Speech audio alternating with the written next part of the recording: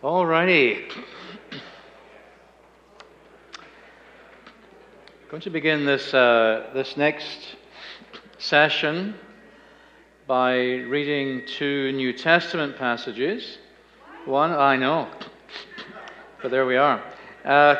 One of them is Matthew 5, 17 through 20. The other is Romans 14, 5 through 17, or parts of them anyway. So Matthew 5, 17, this is very well known. Do not think that I have come to abolish the law or the prophets. I have not come to abolish them, but to fulfill them.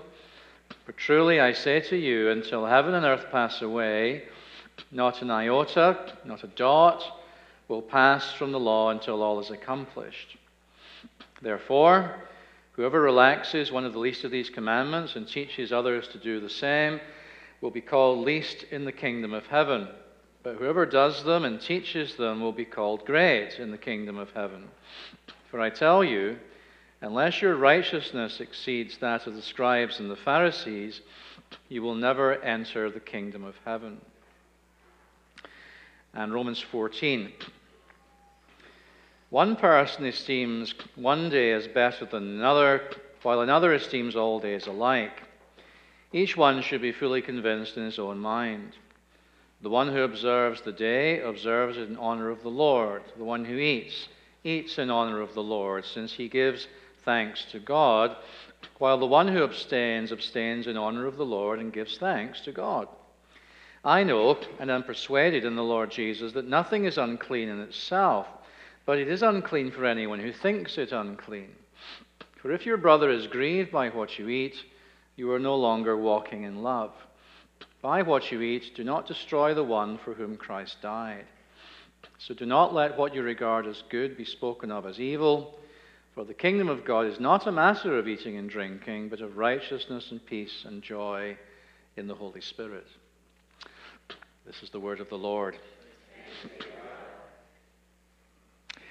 We all make sense of our lives in relation to some larger story about the world.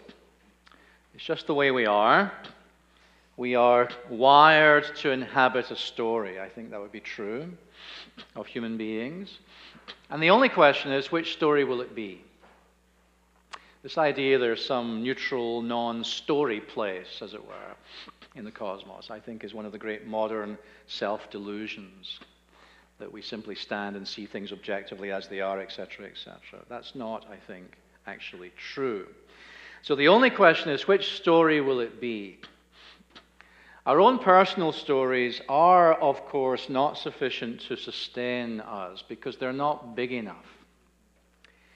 We don't even understand them very well, truth be told. This is one of the great dilemmas of the look within yourself and find out who you are.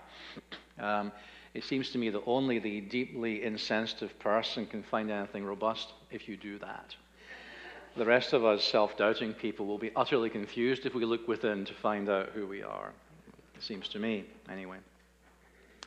We don't even understand our own stories very well. Looking backwards, we don't remember much, if anything, about the events that first shaped us. The memories we do have are typically fragmented, disconnected. We depend a lot on the stories of other people for a context in which to make sense of our stories, and so on. That's how it is with our personal life stories. They usually begin in forgottenness and mystery, and as far as the end of our story is concerned, well, of course, we don't know anything at all about that. So the beginning of our story individually is wrapped in mystery. The end of our story is even more unknown. Where does that leave us? The past escapes our grasp. The future lies beyond our ken. Where are we now? Well, let me tell you where we are now. To use a great phrase invented by a colleague of mine, all of this leaves us inextricably middled. Inextricably middled in our own story. And usually it leaves us comprehensively muddled. We don't know who we are actually, and we don't know where we're going. And sooner or later, many of us come to realize this at some level, at some time. In fact, people have been realizing this for an awful long time. One of the great stories told in Western literature is Dante Alighieri's The Divine Comedy. It's the medieval, but also very contemporary story of one man's journey down into the pit of hell, up the great mountain of purgatory. In Dante's map of the world, purgatory is situated roughly where Australia now is. I'm just telling you, I'm not commenting, I'm just saying. So down into hell, through the mountain of purgatory, out through all the circles of heaven, till Dante eventually is gifted a vision of the triune God. It's a physical journey, but it's also a journey that Dante takes into himself to confront his own past, his own capacity for sin, for repentance, and for righteousness. And it's interesting how this story begins. And some of you will know this, perhaps most of you will not. But the lines with which Dante's Divine Comedy begins are perhaps the most famous in all of literature. Here's what he says at the beginning. Midway in the journey of our life, I woke to find myself in a dark wood, the right road wholly lost and gone. That is, ladies and gentlemen, the original midlife crisis. Right there. Dante finds himself lost in the middle of a story whose end is mystery. He's middled. He is muddled. We are all likewise wired for story. Our personal stories cannot give us the meaning and purpose that we instinctually, intuitively know that we need. I would say, from a Christian point of view, that's hardwired as the image of God. I think that's what it is. This searching for something beyond. This great need is one we all share. And Alistair MacIntyre, in his book After Virtue, in an oft-quoted passage, but I'm going to quote it too because I think it's brilliant, puts it this way. I can only answer the question, what am I to do, if I can answer the prior question, of what story or stories do I find myself a part? We enter human society with one or more imputed characters, roles into which we've been drafted, and we have to learn what they are in order to be able to understand how others respond to us and how our responses to them are apt to be construed. It is through hearing stories about wicked stepmothers, lost children, good but misguided kings, wolves that suckle twin boys, youngest sons who receive no inheritance but must make their own way in the world. It's through hearing stories like that children learn or mislearn what a child and what a parent is, what the cast of characters may be in the drama in which they have been born, and what the ways of the world are. Deprive children of stories, and you leave them unscripted, anxious stutterers in their actions as in their words. I think that's absolutely profound, actually. I can only answer the question, what am I to do, if I can answer the prior question, of what story do I find myself a part?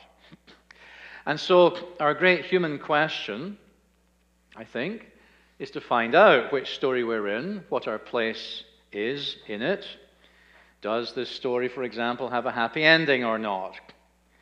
Does it even have a happy beginning? What are we to make of the middle? What is the character of this story? And what is the character of the author of this story? Everything else really depends on the answers we give to those questions, I think. And I think everyone has an implicit story, whether or not they realize it yet. And I think one of the very effective ways of talking to people about the gospel is to help them to understand what their own story is. Because they may not have analyzed it yet, but somewhere in there, feeding their beliefs and their actions, there is a story that they believe to be true, in which they find themselves. So it's very important then, obviously, that we truly understand the biblical story, the biblical narrative. Because this is the story with a capital S that Christian faith claims to be true. This is the story that we believe explains all the fragments of truthfulness that there are in the world. This is the story of all stories. I think that's what it means to say that the gospel is true, that Scripture tells the truth. And this story tells us that the world in which we live is the creation of a personal God who is good, whose most fundamental nature is to love. It tells us, this story, that God has bound himself to his creation by covenant and promise, is determined to bless it, is determined to save it, is determined, where possible, to turn evil into good. It tells us of God's long-term plan to do all of that, centered in Jesus Christ. And it tells us that this plan will succeed, because good and evil are not finely balanced realities in this cosmos. We don't inhabit Star Wars fiction, in which the good and the dark side and the light side of the Force are finely balanced, and it all hinges on finding that little channel down which the bomb goes, you remember, in the last movie, and unfortunately in this one too. Did you get the impression watching that movie that people had just like shuffled the scenes around and then rerun them? Anyway. Well, thank God we live in the real world, not in that one. And in the real world, the Bible says, good is vastly more powerful than evil and will certainly be victorious. So the happy ending is assured, really. And all the other happy endings of Western literature rest on that happy ending, actually, to be honest. Well, yesterday and earlier today, we paid some serious attention to the opening chapters of this story. In this session, I want to take the story a little bit further through Exodus, through Deuteronomy. I want to talk in particular about Old Testament law, and I want to ask the question, how does Old Testament law express the goodness of God, the love of God for Israel and for the world, and what are we supposed to do with it? This is part of our scripture too, so what are we meant to do with it? How are we meant to preach it? We'll get to that question a bit later. We'll get to the 2 New Testament passages I read a bit later. First of all, though, let me just point out something which I think is important. The curiosity that the idea of law in Scripture, Hebrew word Torah, this idea of law is much bigger than what we normally mean nowadays by the word law in our normal discourse. In fact, over 25% of the Old Testament is formally designated as Torah. That's the Pentateuch. Think not that I have come to abolish the law. And Jesus is really referring there to the Pentateuch, I believe, not just to legal prescription. Think not that I have come to abolish the law and the prophets, the second part of the canon. So the law equals the Pentateuch. And that being so, it's pretty obvious that Torah, law, is not simply legal stuff. Right?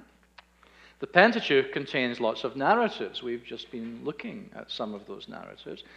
And these narratives give us instruction, which is really a better way of translating Torah. Instruction, not law. Now, in fact, this is very clear in a number of New Testament passages like this one, Galatians 4. Tell me, says Paul to the Galatians, you who want to be under the law, are you not aware of what the law says? For it is written, Abraham had 2 sons. Well, that's a narrative. Yes? But he says, this is the law.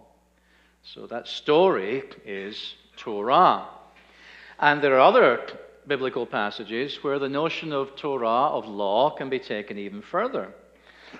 Here's one, 1 Corinthians 14:21. In the law it is written, through men of strange tongues and through the lips of foreigners I will speak to this people, but even then they will not listen to me. But actually that comes from the book of Isaiah. In the law. So the law is now much bigger, right? It's prophetic guidance. Prophetic instruction is also law. And even more than that, you may remember Jesus in John chapter 10, verse 34, is it not written in your law I have said you are gods. And that's a quotation from Psalm 82. The Psalms are law, somehow. They're instruction.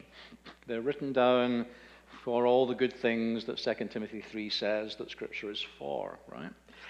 So this idea of law is one we have to ponder, because a lot of mistakes, I think, in thinking about Old Testament law come from a failure, first of all, to ask the question, what do we mean by that? Right? What do we mean by law? We think, when we use that word, of legal realities, I think.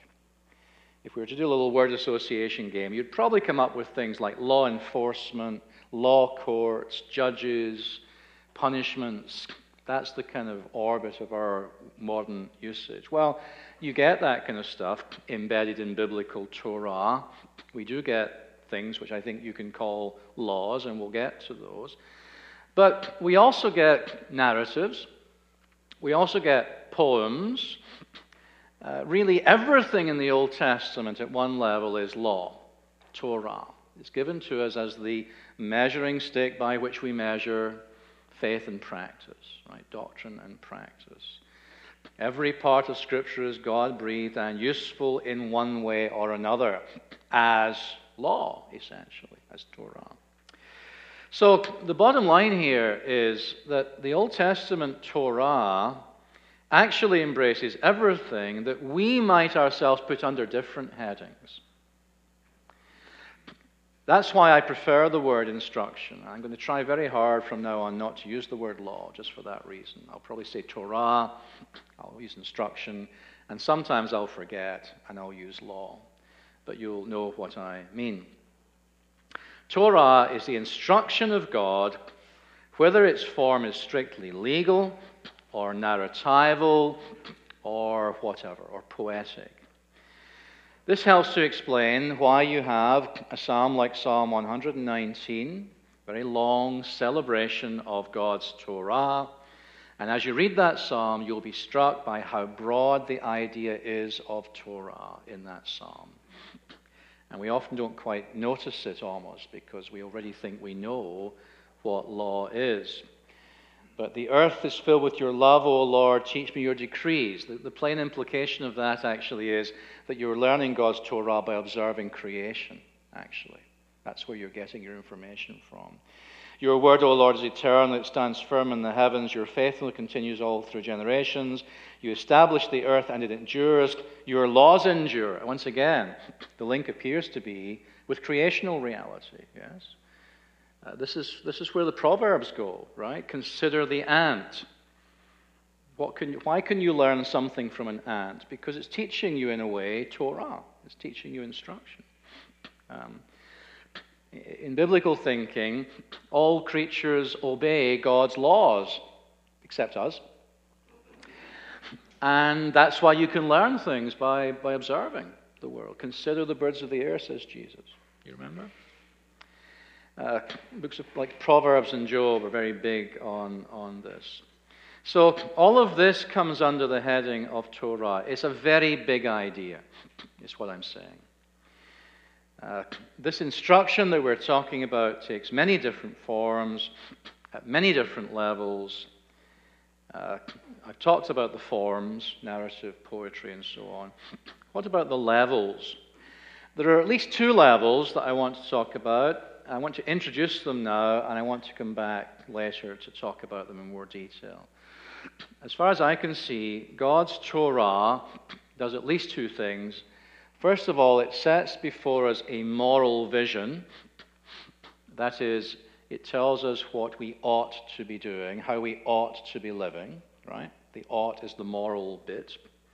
So it teaches us ethics, we could call that. What does it mean to be a righteous person? That's the first level. But I'm going to suggest to you today that God's Torah also teaches us about politics. And I don't mean by that just the narrow, debased thing that we now call politics. I mean the big question of politics. What does a good society look like? That's what politics used to mean when people were more sensible and righteous. What does a good society look like? So those are both imperatival. Yes, it's about what does the good person look like? What does the good society look like? So those are two levels within a level, really, if I can put it that way. But the second kind of thing that the law does is not at all aspirational or whatever. The second kind of thing that God's law does, God's Torah does, there you see I did it, it sets before us a pragmatic vision. At this level, Torah does not tell us about what we ought to do. It actually tells us much more about how to sort out mess, how to deal with life as it is lived. So in a sense, it's what you ought to do, but it's what you ought to do in response to really bad stuff. It's not aspirational. It's not of the thou shalt kind of command. This is very abstract at the moment. We'll get to the nuts and bolts of it shortly. At this level of pragmatics, we are talking about law, strictly speaking. So just to get the point here, it would be a very unwise legislator in the U.S. who tried to pass a law mandating and attaching punishments, mandating generosity, and attaching punishments to the failure to be generous. Why would that be a bad idea? Well, generosity is a very virtuous thing. It's something we ought to do, but most people would think we shouldn't legislate for it, not least because it won't work. The law has to pay attention to pragmatics, right? It has to do that. So that's one example of the kind of distinction I'm after here. So we do find lots of ethical principles embedded in God's law, but we also find all sorts of other things that are not really about ethics as such. And this is important because it plays in big time to how I think we should read these texts. So I'll come back to that. Just hold on to that thought, and I'll come back to that shortly. For the moment, let me just point out one of the things that I think it's crucial we grasp from what I've just been saying about the nature of Torah in the Pentateuch. And that is that what we normally call the law of God is embedded in a narrative. It's embedded in a narrative from Exodus through to the end of Deuteronomy. Long before we get to the book of Exodus, we've already met the God who calls people into relationship with himself, who calls them to behave rightly in relationship to other creatures. And that narrative has already been instructing us long before we get to Mount Sinai. Right? There's already been instruction going on. It should be obvious then that we need to read the laws of Exodus through Leviticus into Deuteronomy in the context of the larger narrative. Right? That would be the right thing to do. That's why they have this position in the story. It should be particularly obvious this is the right thing to do because of the way that the book of Exodus introduces us to the giving of the law at Mount Sinai by telling us a story about Israel and Egypt. Right? So where do we first come across laws? It's in the context of the Exodus story. And that's like waving a flag to the reader and saying, pay attention. These laws are embedded in a story. If it's true that we can only answer the question, what am I to do, by asking, in which story do I find myself? Well, here's the story. It's the story of the Exodus, which is told in the back of the story in Genesis.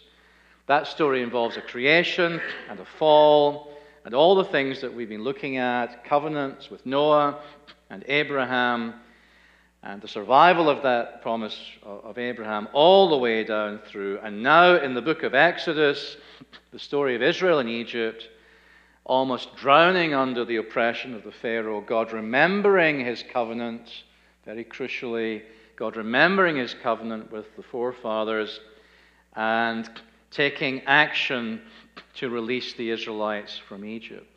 So God remembers the covenant, acts redemptively, calls Moses to his service, leads the people out of Egypt, and only then do we get Mount Sinai. Only then do we get the law. The Apostle Paul later makes a big deal of this, so this will not be an unfamiliar idea to you. I'm just trying to point out that Paul didn't make it up. He's reading the story. It's already there, right? Well, eventually we get to Mount Sinai, of course, and here's what we have as a little prelude to the giving of the law. Now, if you people obey me fully and keep my covenant, then out of all nations you will be my treasured possession. Although the whole earth is mine, you will be for me a kingdom of priests and a holy nation. These words concern the covenant making in Exodus 24. So here's another covenant. Right? So Noah, Abraham, Mount Sinai. This is a covenant now with one people.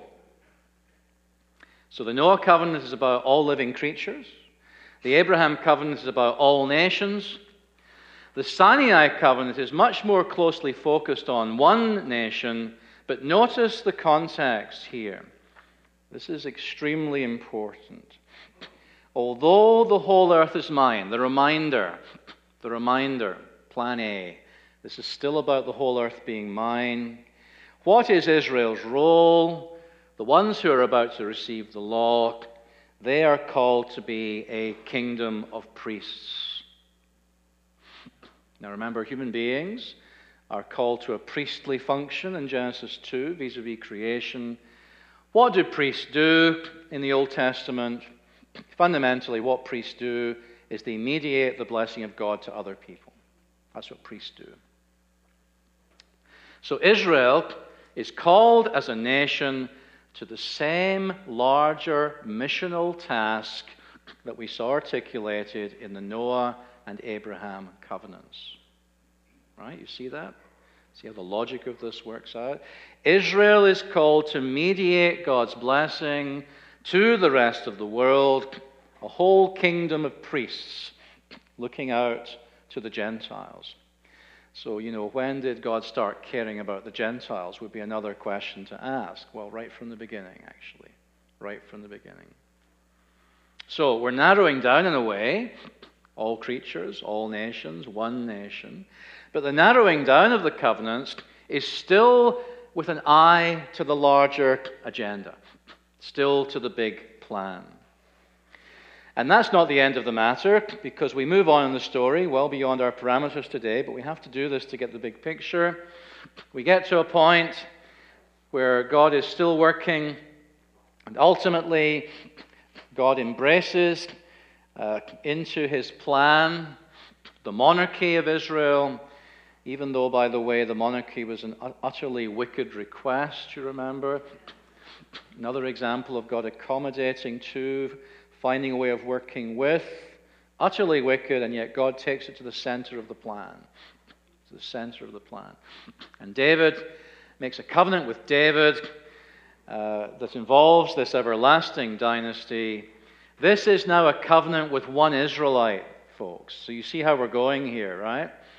The whole earth, all nations, one Israelite. And that suggests to me that we're only going to read the parts of this story right if we understand the movement of the whole story here, right?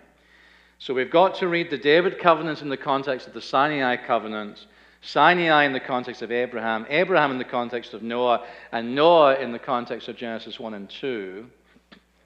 And that's how we'll get the whole thing right. That's the story we're in. It's like a Russian doll. Do you know Russian dolls? Each covenant lives inside the other one. And now we can fully appreciate the hope for the world articulated in the Noah and Abraham covenants in terms of how that's going to work out. It's going to work out through this son of David who's going to be coming into the story down the line, as it were. Another helpful metaphor, if you like, for understanding this would be, I don't know what you would call this. I would call it an egg timer, but that really dates me back with the dinosaurs. But you know these timers that you turn upside down and the sand runs through and, what'd you? Hourglass, thank you. That gets me off the hook. That doesn't sound so old fogey-ish. So think about the movement of the biblical story as involving an hourglass. It starts at the widest margins and comes inwards. It narrows in, yeah? So these covenants relate to all creation, all people, to Israel, and to one Israelite. And the consequence is that the hope that the story is still going somewhere survives all the way through the story. And when we get into the New Testament, the hope is picked up in exactly the same way in reverse order. Right? So hope remains. And when we get into the Gospels, we discover one true Israelite, the son of David, Jesus, right? So the one Israelite comes on the scene. He calls to himself a people. First of all, he goes to the lost sheep of Israel, you remember. So that's the bit of the structure that relates to the all people, Israel, and then out to the Gentiles from that point. So one Israelite, then all Israel, the Jews are called, but of course the purpose is that all people should be called, and the Abraham promise is picked up and developed hugely in the New Testament along these lines. But what's the purpose of all of that? The purpose of all of that is that all creation will be restored. And this comes out perhaps most powerfully in Romans chapter 8, where the Apostle Paul speaks of all creation groaning. Do you remember? As in the pains of childbirth, waiting for the redemption of the sons of God. Why does it have to wait? It has to wait because we image bearers were put here to look after creation, to help it to flourish, right? That was the whole point of the exercise, right? The image bearers look after the garden, to put it in the language of Genesis 2. We're so dysfunctional, we can't do it, essentially. And doesn't the world around us testify to that, actually?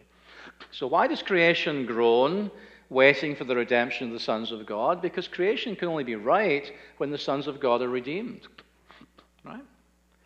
So you need the sons of God back in the ballgame, sanctified, before creation can be healed. And so we find that Jesus, in his love, which is the very love of the Father and the Holy Spirit, saved not just the Israelites and not just the Jews and the Gentiles, but much, much more. In Jesus Christ, God reconciles all creation to himself. And so the world created in love is saved by love. And in my reading, nothing is lost except that which refuses love. That's my reading. Nothing is lost except that which refuses God. That's a wonderful story. I mean, talk about happy endings. It's a story birthed in God's love, permeated by God's love, brought to a wonderful conclusion in God's love. The love of God marks it all, shapes it all, penetrates it all, and we need to get the big story right because all the preaching and reading of the parts depends on getting the big picture right. So this is the broader story context for all the other passages that we might read. It is the broader story context for the giving of Torah in the books of Exodus through Deuteronomy. And that's where we're now going to turn to ask, how does all of this affect my reading of Torah? And I'm specifically now thinking of Exodus through Deuteronomy in the first instance. You will know as well as I do that this has been a matter of some debate in the church ever since the beginning. The book of Acts records vigorous conversations, shall we say, about this very issue. Do Gentile Christians need to be circumcised? Should they be instructed to keep the law of Moses? It's right there in the book of Acts. It's resurfaced throughout history from time to time, as Christians periodically have rediscovered the Old Testament as genuine functioning parts of their Bible, and they've asked the question, okay, what does a life obedient to God look like? Now that we have the whole Bible, what does the whole Bible say about that? And so they get into this question inevitably. I mean, if you only think the New Testament is important, you won't get to this question. But if you think the whole Bible is important, this question kind of presses itself upon us. And I think we're going through another phase of questioning like that, actually. It's one of the consequences, I think, of a general weariness with a lot of the superficiality of Western Protestantism, a lot of its rootlessness in a Christian community where perhaps, this is probably true, there's way too much subjective individualism being brought to bear on this question of how we should live. You know, I feel that has now become the currency of our day, right? In that world, serious people are going to be asking, really? That's the basis upon which we're going to make our decisions about how to live? I feel that? No, surely it's Scripture. Surely it's the whole of Scripture. So what about the law of God then? What about the law of God? And this has led to very different responses to that question. And really those responses are based very much on the two passages I read earlier on. Some people, when they ask this question, come to the conclusion that we have left way too much of God's Old Testament law behind. Way too much. That we have to go back to what God objectively said in history and away from how we feel about it, and allow Scripture to be Scripture. Proponents of this idea argue strongly that God's law remains God's law because God's character does not change through time. So it's still relevant for us as well. And they tend to go to passages like Matthew 5, the one we read earlier on. Do not think I have come to abolish the law of the prophets. And I don't know how it is here in the U.S., but certainly where I live, it's quite easy to find evangelical Christian congregations adopting things like Old Testament Sabbath ideas as part of their church life, Old Testament food laws to some extent, maybe bringing the Passover back into the Easter celebration. In some cases, and I know this is a feature of the U.S., in some cases arguing even that the civil law of the Old Testament ought to be the law of the U.S., the so-called theocracy or Christian Reconstructionist folks who believe that's how seriously we should take the law. It's actually to replace secular law. So some Christians clearly think the Old Testament law means a lot for us. And then some people argue, and they will go to Romans 14, and they will say, well, no, it doesn't really mean anything for us. It's all dealt with. It doesn't really apply. We're under grace. We're not under law. It's not about external rules anymore. It's all about what's happening in the heart. It's clear the New Testament says all sorts of aspects of Old Testament law don't apply to Christians.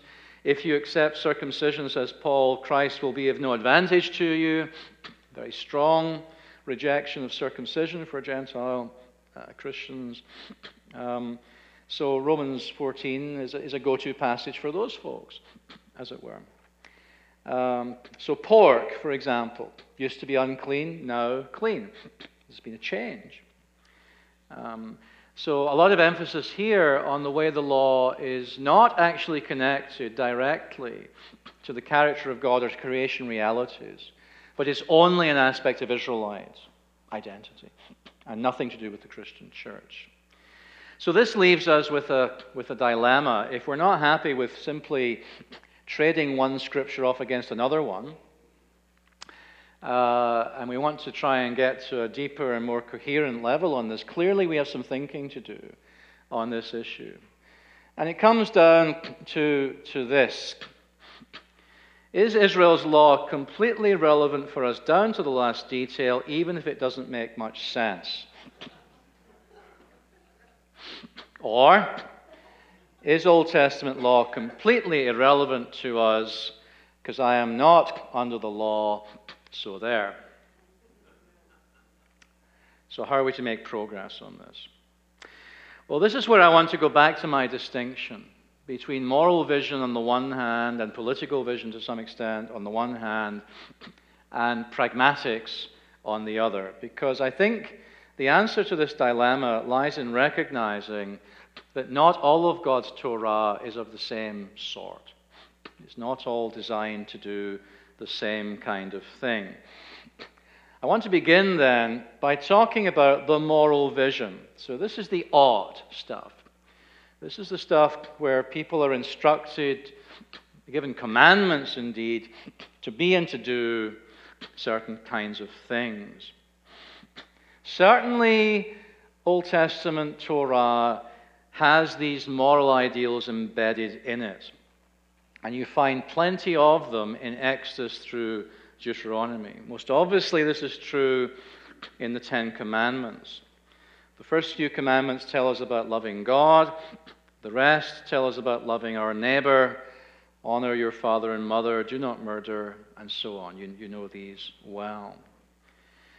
It seems obvious that these are not laws in the modern sense of the word. They do resemble genuine laws elsewhere, but these are not of themselves laws, I think. You will notice there are no penalties attached to failing to keep them, for example. Laws are typically marked by penalties. So these are not likely law in that proper, narrow sense of the word as we use it. In particular, it's very hard to know how anyone could ever have been prosecuted for breaking the 10th commandment.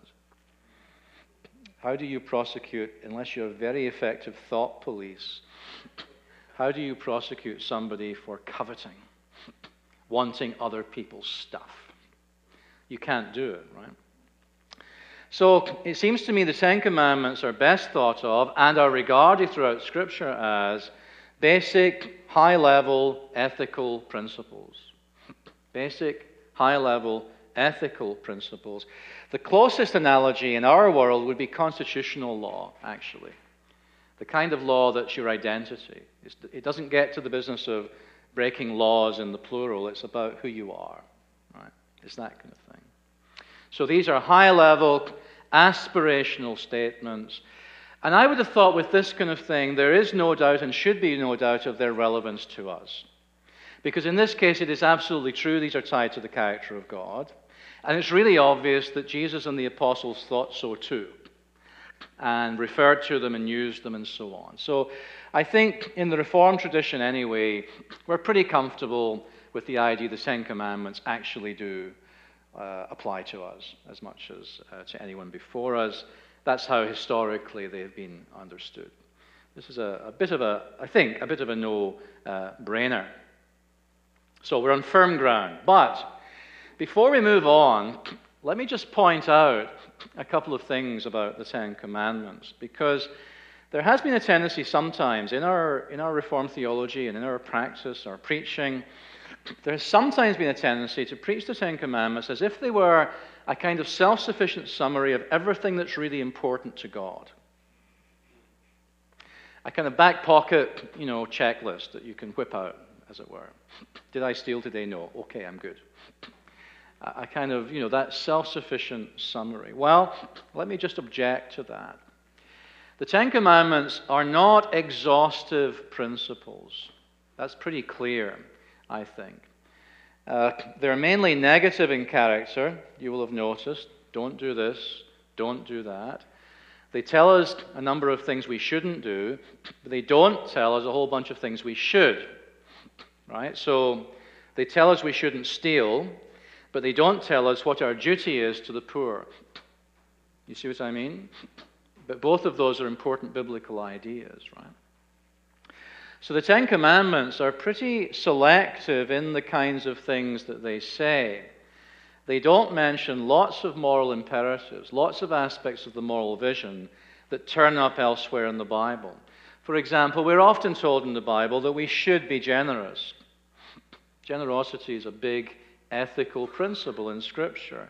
But generosity is not commanded in the Ten Commandments, right? We're told in the Ten Commandments that adultery is wrong. But you and I both know there's more to sexual sin than simply adultery.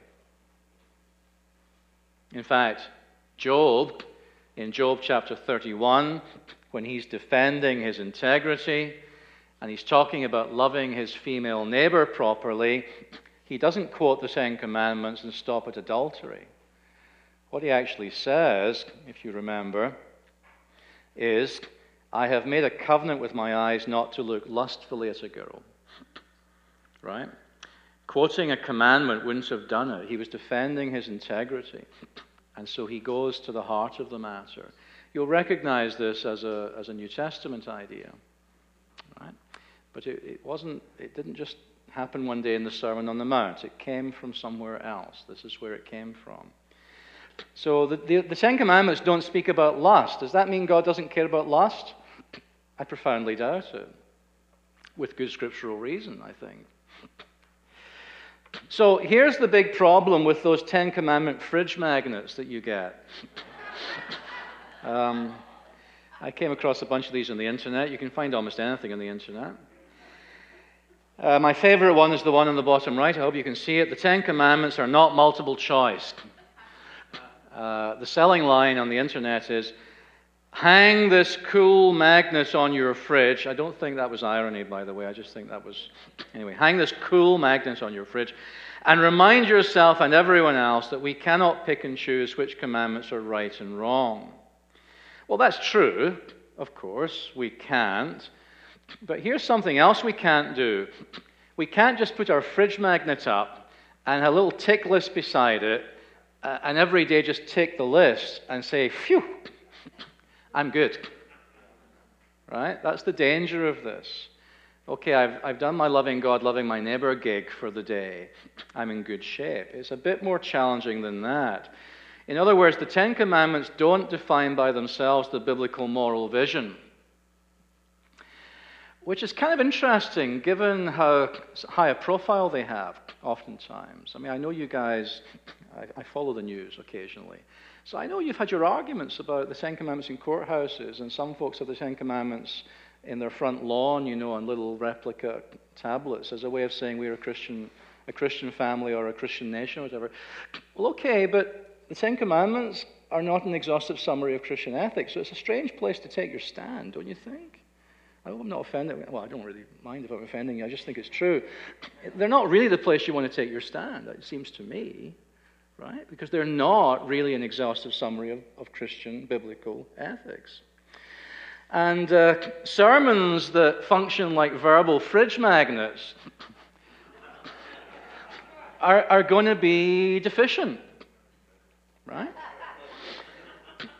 Now, I think this helps to explain a lot about Jesus' conversation with the rich young man. Do you remember that story? What good thing must I do to get eternal life? Jesus says, obey the commandments. All these have I kept. What do I still lack? Sell your possessions and give to the poor. And I think he had a fridge magnet mentality. Okay, I'm doing okay, Jesus. I'd like you to confirm for me I'm doing okay. I've kept all the commandments. Jesus says, good for you. Go away and be generous now. And he's not up for it. At least he wasn't up for it right then. We don't know if he repented, which is different from apologizing.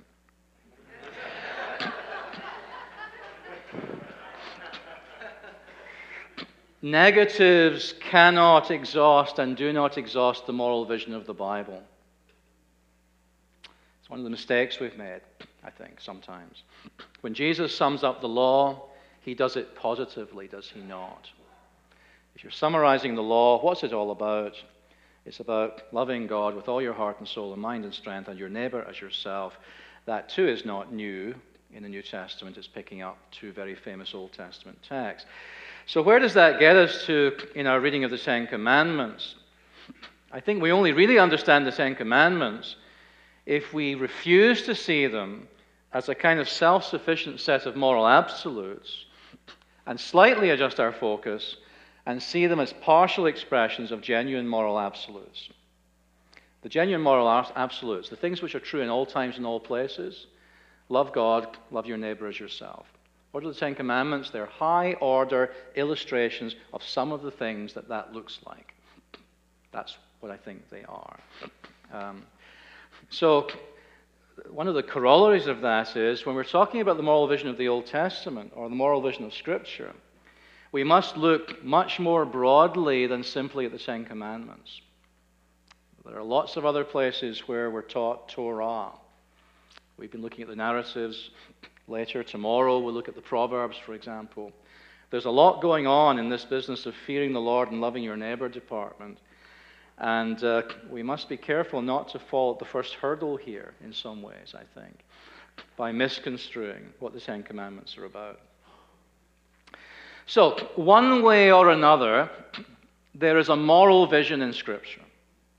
We are called to a certain shape of life, yes? We are given rules. I don't think we should be shy about that. I mean, we're given markers on the road. Here's where you've got to walk in here. You don't walk over there. This is a shape of life, right? But it's positively framed more than it's negatively framed. The negatives only make sense in terms of the positives. And indeed, those of you who have brought up teenage kids will know the futility, particularly nowadays, of simply saying to teenage kids, "Thou shalt not," without giving them an explanation of what they shalt, if I can abuse the old King James Version. So, "Thou shalt not engage in premarital sex." Well and good. Why is that? Well, because it's a lot better to do it the other way, actually. What's the positive vision that explains the negative commandment? Right? I think that's the right way to do it. I think it's the only way that works, frankly, to be perfectly honest with you. I mean, if people pick us up as people who just are always saying what you shouldn't do, but can't give a good account of what you should, that's not credible. It's not credible to kids. It's not credible to anyone else, I don't think. So, we have a moral vision, but in addition, we also find in the Pentateuch all sorts of other kinds of rules and laws which really are not so much about painting a moral vision. That's my proposal to you. They're good, because God is good, but they're not given for the purpose of giving us a moral vision to pursue. They're given for other reasons. So, for example, it's not that they're unconnected to moral principles, but here's an example. So we have the sixth commandment, do not murder. That's not really a law, it's a principle, as I have just argued. But you do then get lots of case law, if this, then that arises out of it, yes? In Exodus 21 to 23, you'll find a lot of specific cases. If this should happen, this other thing should happen. The principles are informing the other laws, but those other laws are not themselves the principles. They're what the Israelites in particular are to do when things go wrong, very often. The if gives you the case, and then there's a solution to it. If such a thing happens, this other thing should follow. Clearly, we're working out some biblical principles, but these are different kinds of things. These are not exhaustive. I can't imagine that we have in Scripture every if that ever existed in ancient Israelite society. What I believe we have is a number of illustrative ifs to show you the kinds of things that were put in place in ancient Israel to allow their society to function without imploding, without dying on the vine, as it were, right? This is often what law does in any society. It gives you rules by which to play for the purpose of not killing yourselves, basically, right? Going on together somehow. Some kind of justice, some kind of redress, right? That's what law actually achieves. So we don't have, I believe, every case law that ever existed. And one of the difficulties about reading the Old Testament legal sections is that as you read them, they don't even appear necessarily to be connected to each other in any obvious way. So you move from one to the other, and it's difficult to read without some background. And I think actually a good background commentary is pretty important if we're going to make sense of these things. So sometimes even the individual law is pretty obscure. Sometimes we don't really understand enough about the background even to know what the law was put there for. My favorite example of this would be the well-known, "You shall not boil a kid in its mother's milk."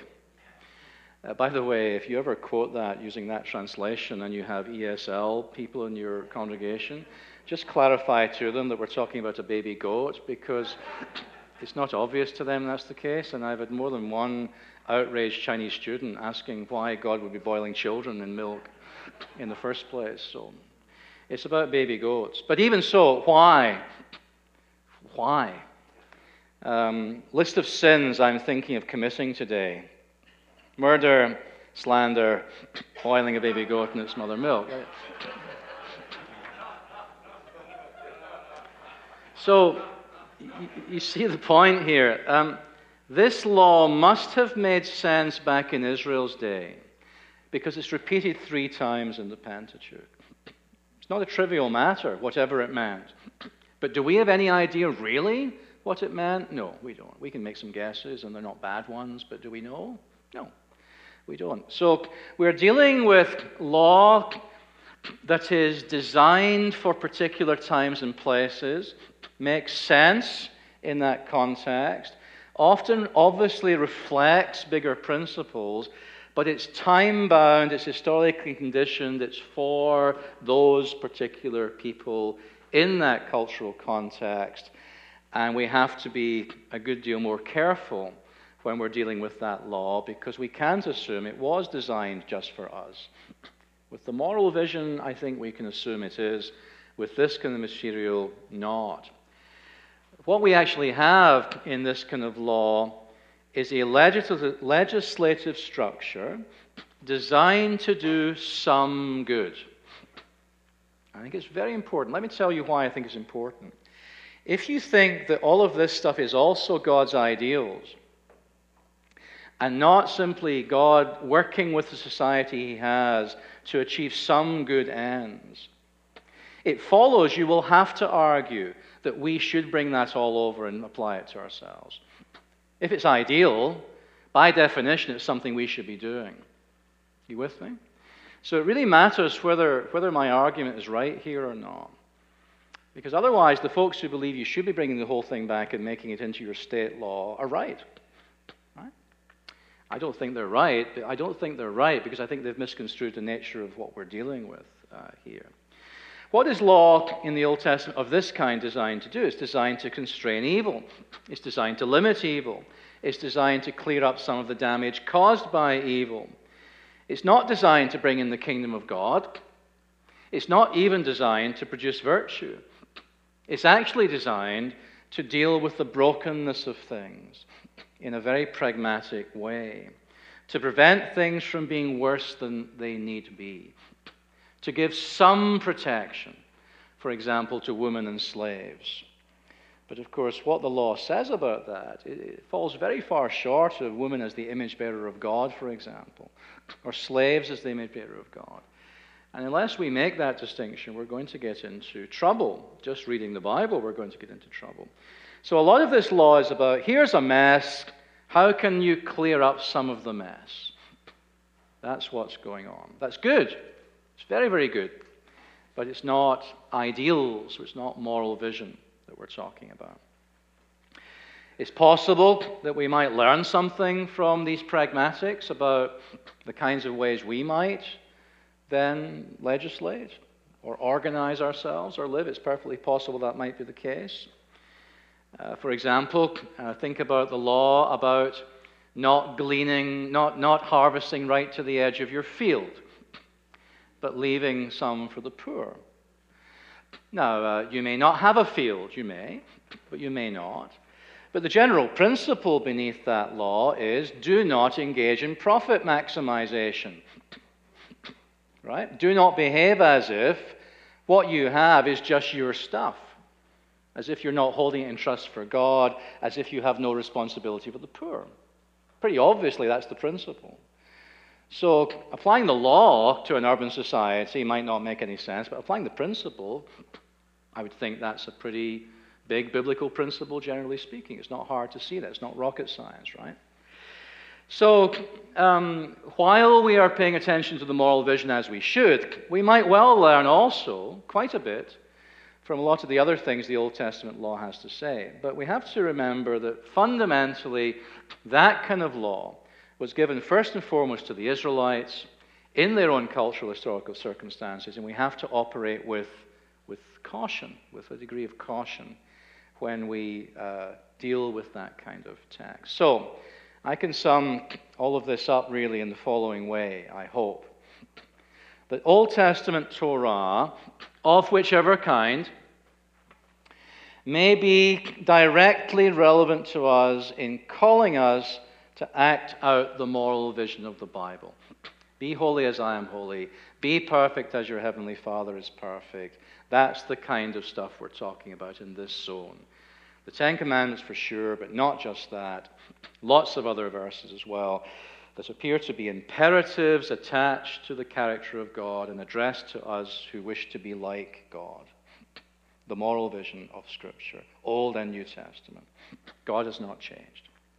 Secondly, Old Testament Torah may be indirectly relevant to us because it may offer us models for our own attempts to moderate evil in a fallen world. Right? So here are God-ordained ways of moderating evil in ancient Israel. Can we learn stuff from that? Yeah, very likely we can, for sure. But just picking a verse from Leviticus and putting it over here and saying, let's do that, that's not going to be the way to do it. We have to be thoughtful and intelligent about it. And then thirdly, and the whole of Scripture tells us this, Torah may, in many places, not be relevant to us at all because it has to do with Israel and not with us. In particular, we have to understand that quite a bit of the legislative material in the Old Testament is given to help the Jews, the Israelites, to remain separate from the nations round about. So a lot of the ritual legislation, things like circumcision and so on, they're all about making sure this sorry bunch of people, God's people, survive long enough that the Messiah can come and we can move into a new phase of the story. So a lot of this is about maintaining the authenticity of Israel as bearing witness to the one true God to some extent. It stands to reason that's exactly the kind of law that will not be part of the church's life because we are now a global church, Jew and Gentile. That's why Paul gets so upset about circumcision. It's missing the point. Right? We're beyond that. That's back then. So the third category is also important. My point is, though, that all three categories have to be in our heads. It's not an all or nothing game. It's not about playing Romans off against Matthew. It's a more thoughtful, reflective thing that we need to be doing in dealing with this material. Because at the end of the day, we're not just talking about a book of rules with an index, you know. Just go and look up the index and apply the rule and everything will be okay. We're actually talking about something, and this is true of everything we're doing, I think, this week, that requires thoughtfulness, wisdom, consideration, so that we really do read and preach the Old Testament truly and well. And don't make the mistake of being biblical and wrong, as I put it the other day.